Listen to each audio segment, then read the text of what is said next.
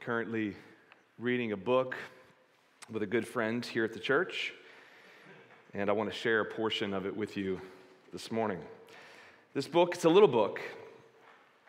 It's called A Small Book About a Big Problem: Meditations on Anger, Patience, and Peace by Ed Welch. This is the first chapter, pages 1 and 2. Why anger, patience, and peace? Anger, of course, is in all of us. To be human is to get angry. Look closely at any day, and we can usually find anger in either actions or attitudes.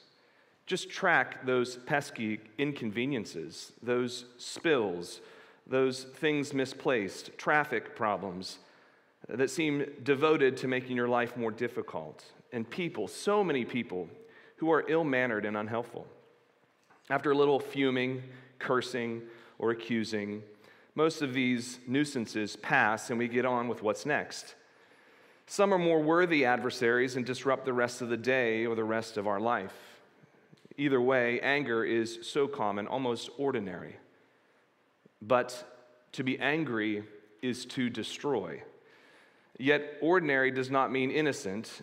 In its commonness, we can overlook our anger's volatile and destructive disposition. Everyone has both been destroyed by someone's anger and done some destroying themselves. We are sitting on a bomb, and when it goes off, bad things happen. A father yelled at his 10-year-old son when his son was merely trying to help with some work around the house. "Get out! You're messing everything up." When the father looked up at his son, he could tell that his son had lost something. Lost security, a young child's enjoyment of his father, a piece of his soul. And the relationship would not be the same for a long time. There can be reconciliation, but anger leaves a mark. Anger is known to take a toll on our bodies. It is not healthy, which is one of the reasons we hear so much about finding moments of peace in our disrupted lives. But it is those wounds we inevitably inflict on other people, especially those who are most precious to us, that we find reason to spend 50 days with anger, peace, and patience. We could all benefit from the increased skill at grappling with them. And so Ed Welch takes 50 devotionals, 50 days, a page or two, reflections on anger, peace, and patience. That's what he does in this little book about a big problem. How does anger plague you? How have you hurt others through your anger? And how have you been hurt by someone else's anger? Anger is destructive. And as we continue in our sermon series this morning, in Jesus' Sermon on the Mount, we come to terms with the issue of anger. Jesus hits it head on. The nature of anger, the destruction that it causes, and our desperate need for reconciliation. So let's turn in our Bibles to Matthew chapter 5. Matthew chapter 5, in the Bibles we've provided on your chairs, you can find that on page 810. Page 810. We're continuing our series in the Sermon on the Mount. We've entitled that series, The Ways of the King. And so the Sermon on the Mount, which is found in Matthew 5, 6, and 7, deals with the characteristics of the king and his kingdom, what it looks like to be a kingdom citizen, and the ways that your life should reflect the king that you submit to and follow. The ways of the king. This morning I'm going to read verses 21 through 26. Jesus says, "You have heard that it was said to those of old, 'You shall not murder,' and whoever murders will be liable to judgment. But I say to you that everyone who is angry with his brother will be liable to judgment. Whoever insults his brother will be liable to the council, and whoever says, 'You fool,' will be liable to the hell of fire. So if you are offering your gift at the altar and there remember that your brother has something against you, leave your gift there before the altar and go. First be reconciled to your brother and then come and offer your gift. Come to terms quickly with your accuser while you are going with him to court, lest your accuser hand you over to the judge, and the judge to the guard, and you be put in prison. Truly, I say to you, you will never get out until you have paid the last penny. Matthew 5:21 through 26. The take-home truth of this sermon is beware the danger of anger and pursue reconciliation with urgency. Beware the danger of anger and pursue reconciliation with urgency. Jesus makes a monumental statement in the passage that comes before the one that I just read. If you weren't here with us last Sunday, I unpacked Matthew 5:17 and following. Jesus says, "Do not think that I've come to abolish the law or the prophets." And by that, Jesus means the entirety of the Old Testament. The law and the prophets are representative of all of the Hebrew Scriptures, all of the Old Testament. I've not come to abolish those Scriptures, but to fulfill them. A massive statement that serves as the key to understanding all of your Bible. Jesus is the interpretive center of the entirety of the Scriptures, Old and New Testaments alike. And with the Old, he is the ultimate fulfillment. And what that means is he came to clarify for us God's truest intent and application of those Scriptures. And so what Jesus does in the 6 episodes after this fulfillment of the law and the prophets passage, this key to understanding the Bible, he gives us 6 episodes or 6 clarifications of what God intended in some common Old Testament teachings. And so 6 times he will say, "You have heard that it was said, but I say to you." What's he doing? He's clarifying and he's showing us the true heart, God's true heart behind these words. The first episode that Jesus addresses is anger. Isn't that interesting? The first episode that he brings up before us is anger. It's strategic because, as Ed Welch says, it's commonplace. It's like the air that we breathe. It's so widespread. Jesus targets a very important place in our hearts. Anger, its destructive consequences, and our desperate need for reconciliation. 2 parts, 2-pronged structure here that's in the main idea. Beware the danger of anger. We see this in verses 21 and 22, followed by pursue reconciliation with urgency, verses 23 through 26. Beware the danger of anger and pursue reconciliation with urgency. So first, verses 21 and 22, beware the danger of anger. Jesus says in verse 21, "You have heard that it was said to those of old, 'You shall not murder,' and whoever murders will be liable to judgment." So again, this is the first of 6 clarifications that Jesus makes, Matthew 5:21 through 48. He's showing us God's true intent behind the Old Testament. And he does this one of 2 ways, as we will talk for the next 6 weeks here, by either outright correcting erroneous interpretations of God's word. Notice he says, "You have heard that it was said." He doesn't say, "You have read that it was written." In other words, the problem is not with the Scripture. It's perfect. The problem is with some oral traditions that were extrapolated from the Scriptures that some of the Jewish elders had spoken and adopted and passed along. You've heard that it was said. These are the oral traditions that were extrapolated from God's word that were passed on to others. That's what Jesus is referring to. So he's either correcting errors of the oral tradition based on the word, or by showing the fullest application of the word. And that's what's at play here in our passage. Notice he quotes the 6th commandment, "You shall not murder." He quotes it perfectly. It's in Exodus 20 and verse 13 and in Deuteronomy 5 verse 17. But he's going to show us the truest application of what that commandment's all about, the true heart behind the commandment. So sometimes in these next 6 episodes, he's just correcting outright error. But in other cases, he's just showing the fullest application of it. That's what he's doing this morning. Jesus is aiming at something deeper. Is murder merely an action that is conducted?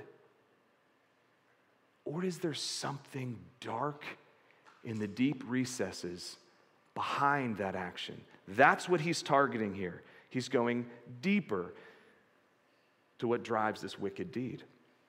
He targets the heart of the matter, which is the heart. That's where Jesus is aiming, the heart. He says in verse 22, I say to you that everyone who is angry with his brother will be liable to judgment. So what lies behind murder? What's at the heart of murder? What disposition deep within drives the action of murder? It's anger, contempt for another human being, deep disdain for another person created in the image of God. That's what's behind murder. It's anger, contempt, disdain. And anger is destructive. This is where he's going. Anger is destructive. Beware the danger of anger. Notice if you're reading the Bible that we've provided on your chairs, or if you have an ESV, there's a little footnote, number 2 footnote, right by anyone who is angry with his brother. Footnote down at the bottom in verse 22, without cause. So some later manuscripts that scribes had copied down and then passed on, some of the later manuscripts have angry with his brother without cause. So what is that scribe trying to do? In his copying, we know this, some of the scribes took some liberties. He's trying to soften the punch of Jesus' words by giving the loophole out of justifiable anger, righteous anger. But I believe that's not the original.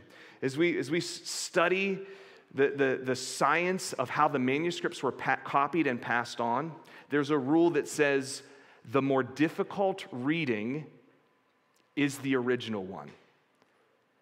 The harder saying, the more difficult, punchy, pithy reading in the manuscripts is the original one, because scribes would say, surely God couldn't say that. Surely there must be. And so they would soften it. Jesus doesn't soften it. The earliest and best manuscripts have anyone who's angry with his brother. No loophole given.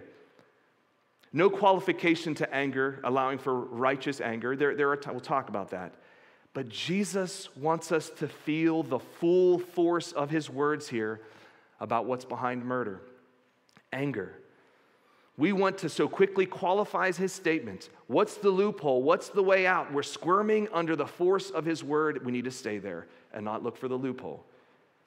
This is not without cause. This is angry with his brother. Well, didn't Jesus get angry? Come on, Pastor. I can give you multiple examples. Didn't Jesus get angry? Of course he did. The perfect one got righteously angry. He did. I'll give you a few examples. You can jot down and check these out. Matthew 21:12. Jesus cleanses the temple. He comes in and he sees a marketplace in the area of the temple reserved for the Gentiles, really the only place they could go to worship, and there's commerce, buying and selling, people making money, people being greedy. He flips over the tables, he drives them out and says, you den of robbers, zeal for my house has consumed me. This place is supposed to be a place of prayer, and you've made it a place of commerce. Angry, righteously so. Mark chapter 3, verse 5, the man with the withered hand. It's on a Sabbath day. A man doesn't have the use of his hand. These were laborers. You can't use your hand. You can't work. You can't eat. And they're just watching him. They're just watching him. What will he do on the Sabbath day? Is he going to heal this poor guy? And Jesus looks around at them, the Pharisees and the scribes who stand ready to accuse him. Jesus looks at them with anger, grieved in his heart at their hardness of heart. And he says to the man, stretch out your hand. And the man stretched it out, and he was healed instantly. He's righteously angry at these legalistic scribes and Pharisees who are unwilling to allow good on the Sabbath day. And then one final one, Matthew 23, the same book that we're in here in the Sermon on the Mount, Matthew 23:17.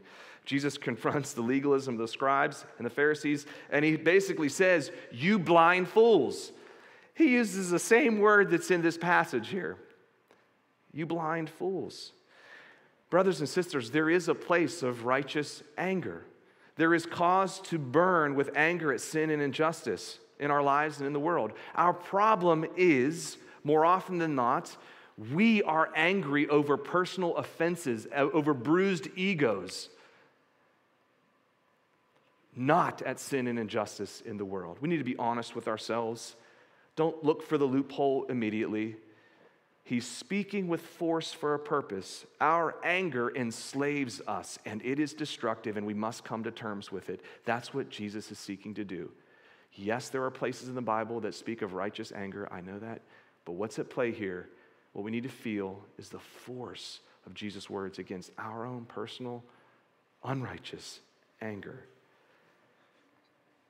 Jesus says in the second half of verse 22, whoever insults his brother or sister will be liable to the council, and whoever says, you fool, will be liable to the hell of fire. So Jesus is progressing through the accepted system of justice in his day.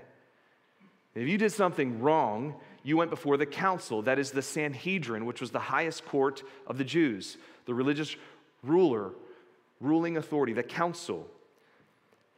And then ultimately, if he kept going on and progressed, it goes to the end game penalty, the hell of fire. Literally there, the valley of Hinnom, which was the valley south of Jerusalem where they burned trash, constantly dumped trash and burned it. It was always burning. That's the figure, that's the illustration of hell. It's always burning, a place of eternal anguish. Hell is real. Jesus speaks to it here. It's always burning, just like the valley of Hinnom, where trash was dumped and burned, perpetual burning. That's the end game judgment of unrepentant anger. Notice how Jesus focuses on speech here. Our tongues. Anyone who insults his brother, anyone who says, you fool, is liable to the hell of fire. And the word here, you fool, means empty head. Or we might say, you numbskull, you moron. It's an attack on someone's, what's upstairs here, empty-headed. That's what he's saying. The point is this: the same heart that leads someone to say, you idiot, you moron, is the same heart that leads someone to murder another. That's the force. It's the darkness of the human heart behind both of those statements. That's the force. It's that serious. So can I ask you some questions? Some questions to consider. Who are you currently speaking negatively of in this stage of your life? Who are you currently speaking negatively of in this stage of your life? Who have you spoken negatively of in the past?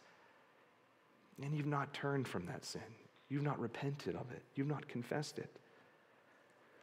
Whose character have you assaulted in thought or word? Who do you hate?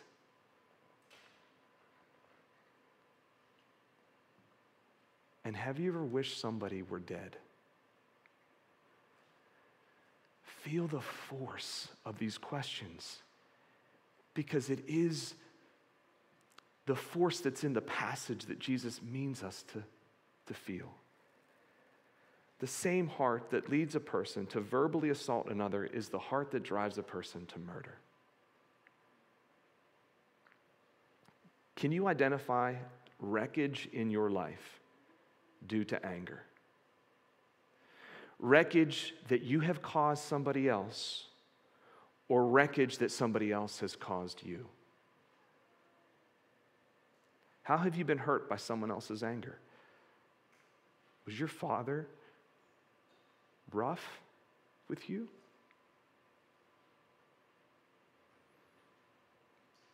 Berating to you? Harmful to you? Did your spouse beat you down with their words? Do you have a friend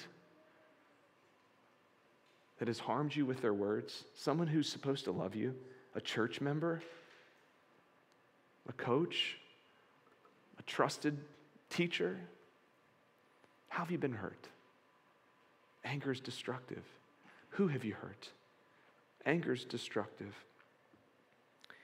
If there was such a thing as a word eraser or an action eraser, what is a word in your life that you wish you could just go back and just erase? What's an action in your life that if you had just this miracle to go back and just erase that from your history bank, you would? Can I share one with you?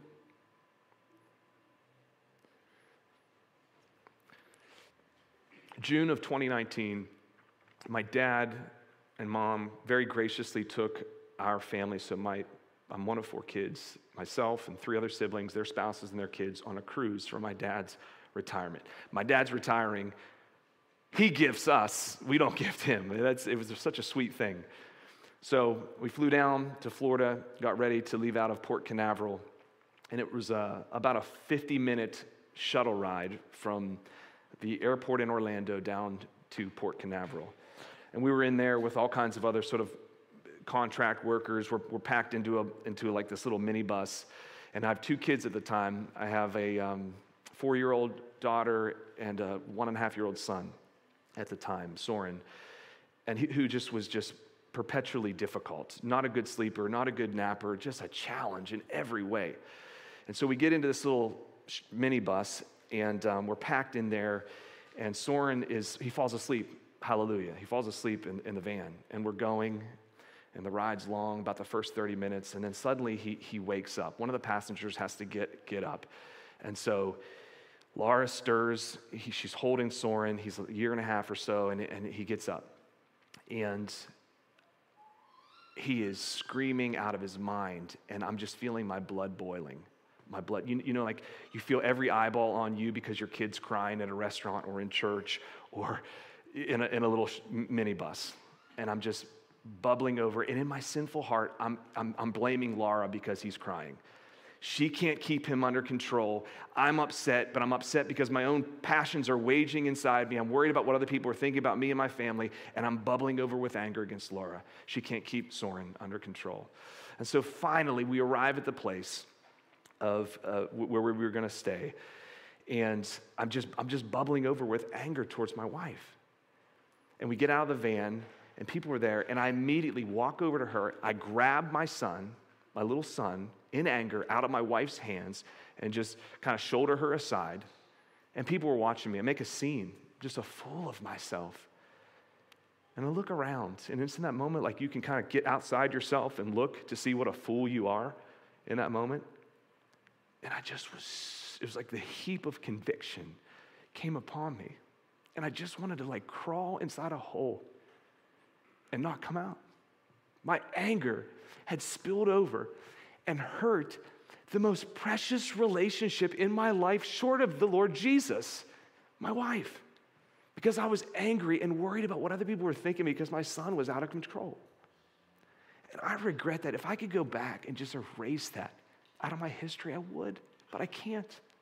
And I'm not a big journaler, but I spent the next week journaling about that because I'm trying to process what in the world was going on inside me. What was happening?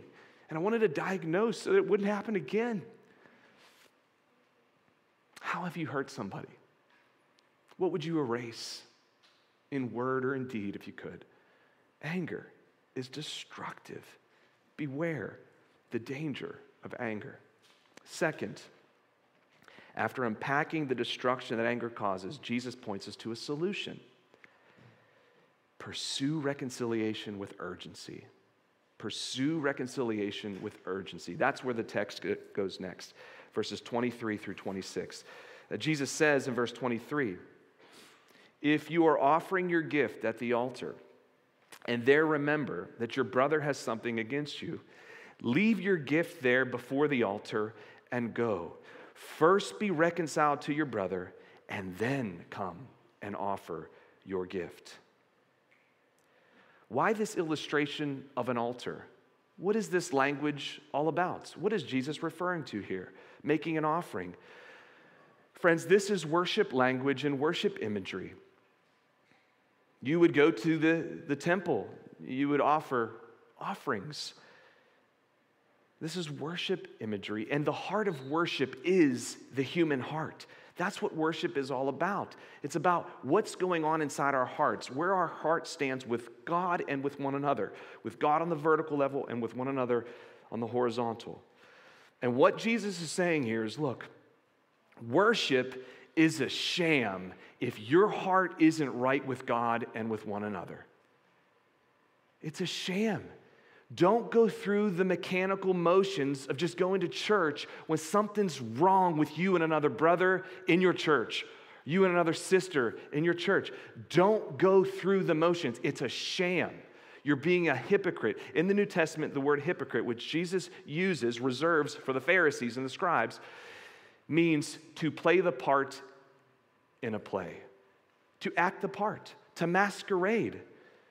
You're presenting like a Christian, but deep inside, your heart is far from Christ.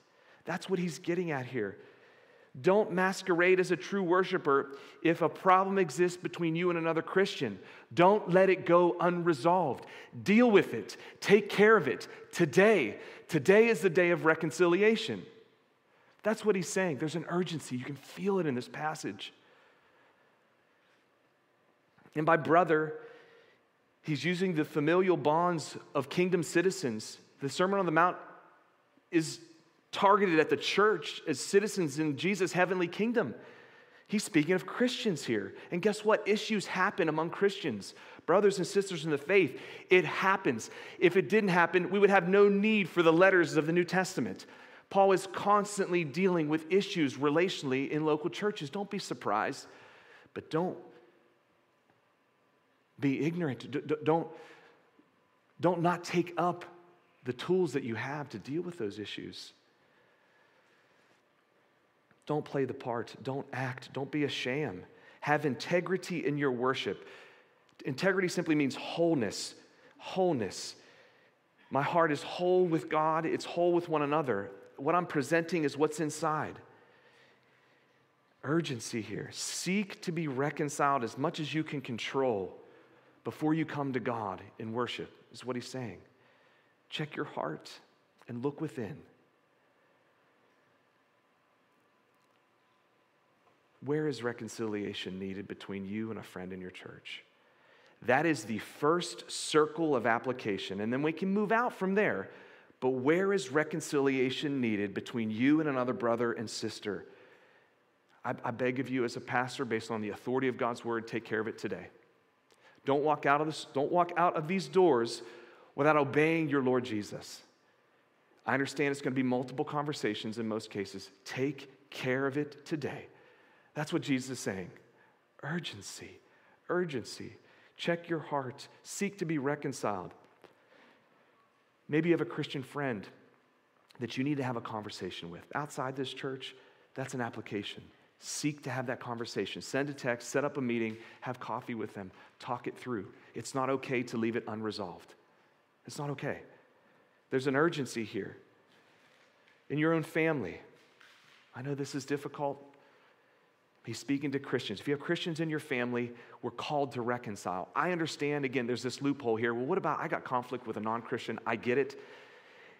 They're not adhering to the scripture. There's only so much that you can do. Insofar as you can control, seek to be reconciled to that brother and sister. It'll be a witness to the gospel for you to confess your sin before them, but they may not reciprocate. But Christians ought to reciprocate.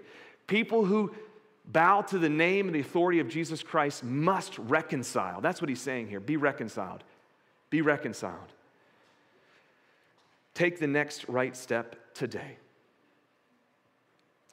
Jesus reinforces the urgency of reconciliation with this little picture in 25 and 26.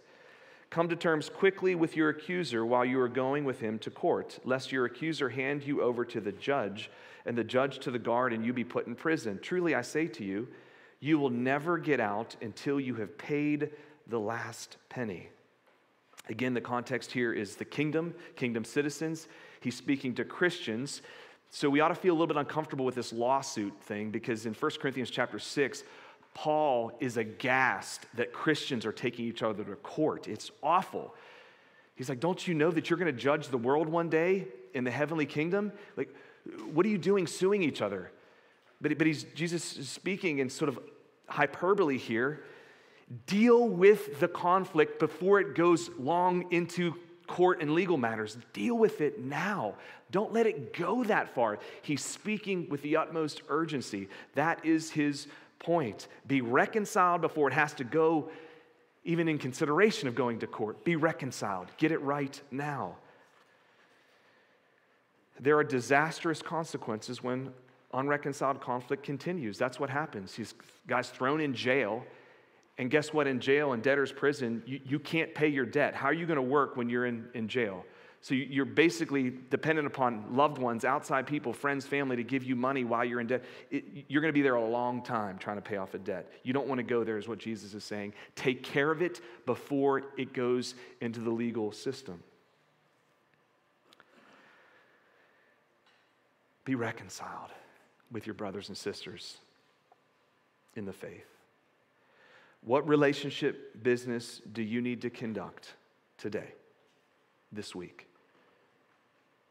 Do it. Don't delay. Beware the danger of anger. Pursue reconciliation with urgency. We see in this passage that not being reconciled on the human level leads to disastrous consequences. Well, if that's true on the human level, how much more so if a person is left unreconciled to God? How much more the disaster and the consequences? Friends, our sin is an assault on the holy character of God. Our sin, the Bible says in Isaiah, separates us from God, causes relational rifts between us and God. Sin severs relationship with God, and we stand rightly deserving of his displeasure because of our sin. God's wrath against our sin is right. It's good. God wouldn't be good if he didn't have moral opposition against wrongdoing. Our sin places us in desperate need of reconciliation with God. We were once hostile toward him. We need to be brought near and forgiven. We can't reconcile on our own. We are powerless to do that. We need help from the outside, and God has provided it through his Son, Jesus Christ. This is the wonderfully good news of the gospel. He's provided us a means of reconciliation as sinners before a holy God. You can be made right with God today. Colossians chapter 1, 21 and 22 speaks gloriously of this reconciliation. Paul says, "You once were alienated and hostile in mind towards God, doing evil deeds. Yet Christ has now reconciled in his body. Christ has reconciled in his body of flesh by his death in order to present you holy and blameless and above reproach before him. Once hostile in mind, now above reproach, blameless before God through the shed blood of Jesus Christ." That is the power for reconciliation. Friend, you can be reconciled to God today if you would trust in the shed blood of Jesus Christ for your sin, including your anger. Jesus will go on to speak of lust and retaliation and all. Be reconciled to God. Be forgiven of your sin by trusting in Jesus Christ. And from that place of reconciliation, you and I are fully equipped and empowered to reconcile with one another. That's the source, that's the supply of reconcile with other people. The power that reconciles a human being and God on the vertical level is fully sufficient to reconcile on the horizontal level between fellow human beings. We are amply supplied through the riches of Christ to be reconciled to one another. Paul says in Ephesians 4, "Let all bitterness and wrath and anger and clamor and slander be put away from you, along with all malice. Be kind to one another, tender-hearted, forgiving one another as God in Christ forgives you." Brothers and sisters, we don't have any hope of reconciliation and forgiveness among one another in this local church unless we remember how good God is and how much he's forgiven us in our relationship with him. Meditate on that. Remember that. Cling to that. You've been reconciled with God through the blood of Jesus Christ. From that position, you are now able to reconcile with your brothers and sisters. Let's pray together. Father, we thank you for your grace, your mercy, your reconciling power through your Son, Jesus Christ. Thank you for sending Jesus to die on a cross for us, to bear our sin, our anger, our wrongdoing, all of it, and then rising again from the dead, conquering sin and its consequence, death. Lord, thank you for the free gift that we receive by faith. Help us to cling to it. Lord, for some who've not trusted in you as Savior, who don't stand reconciled, God, I pray that you, by your Spirit, would work in them, bringing that reconciliation. Lord, for the members of this church who are seeking to follow you, Lord, remind us all of our reconciliation with you, and let it give us hope and power, perspective, as we seek to deal with our own relational rifts in this church, in our own families, and our own Christian circles. Well, thank you for your grace. Thank you for the ways that you speak to us so that we can be restored. We pray in Jesus' name. Amen.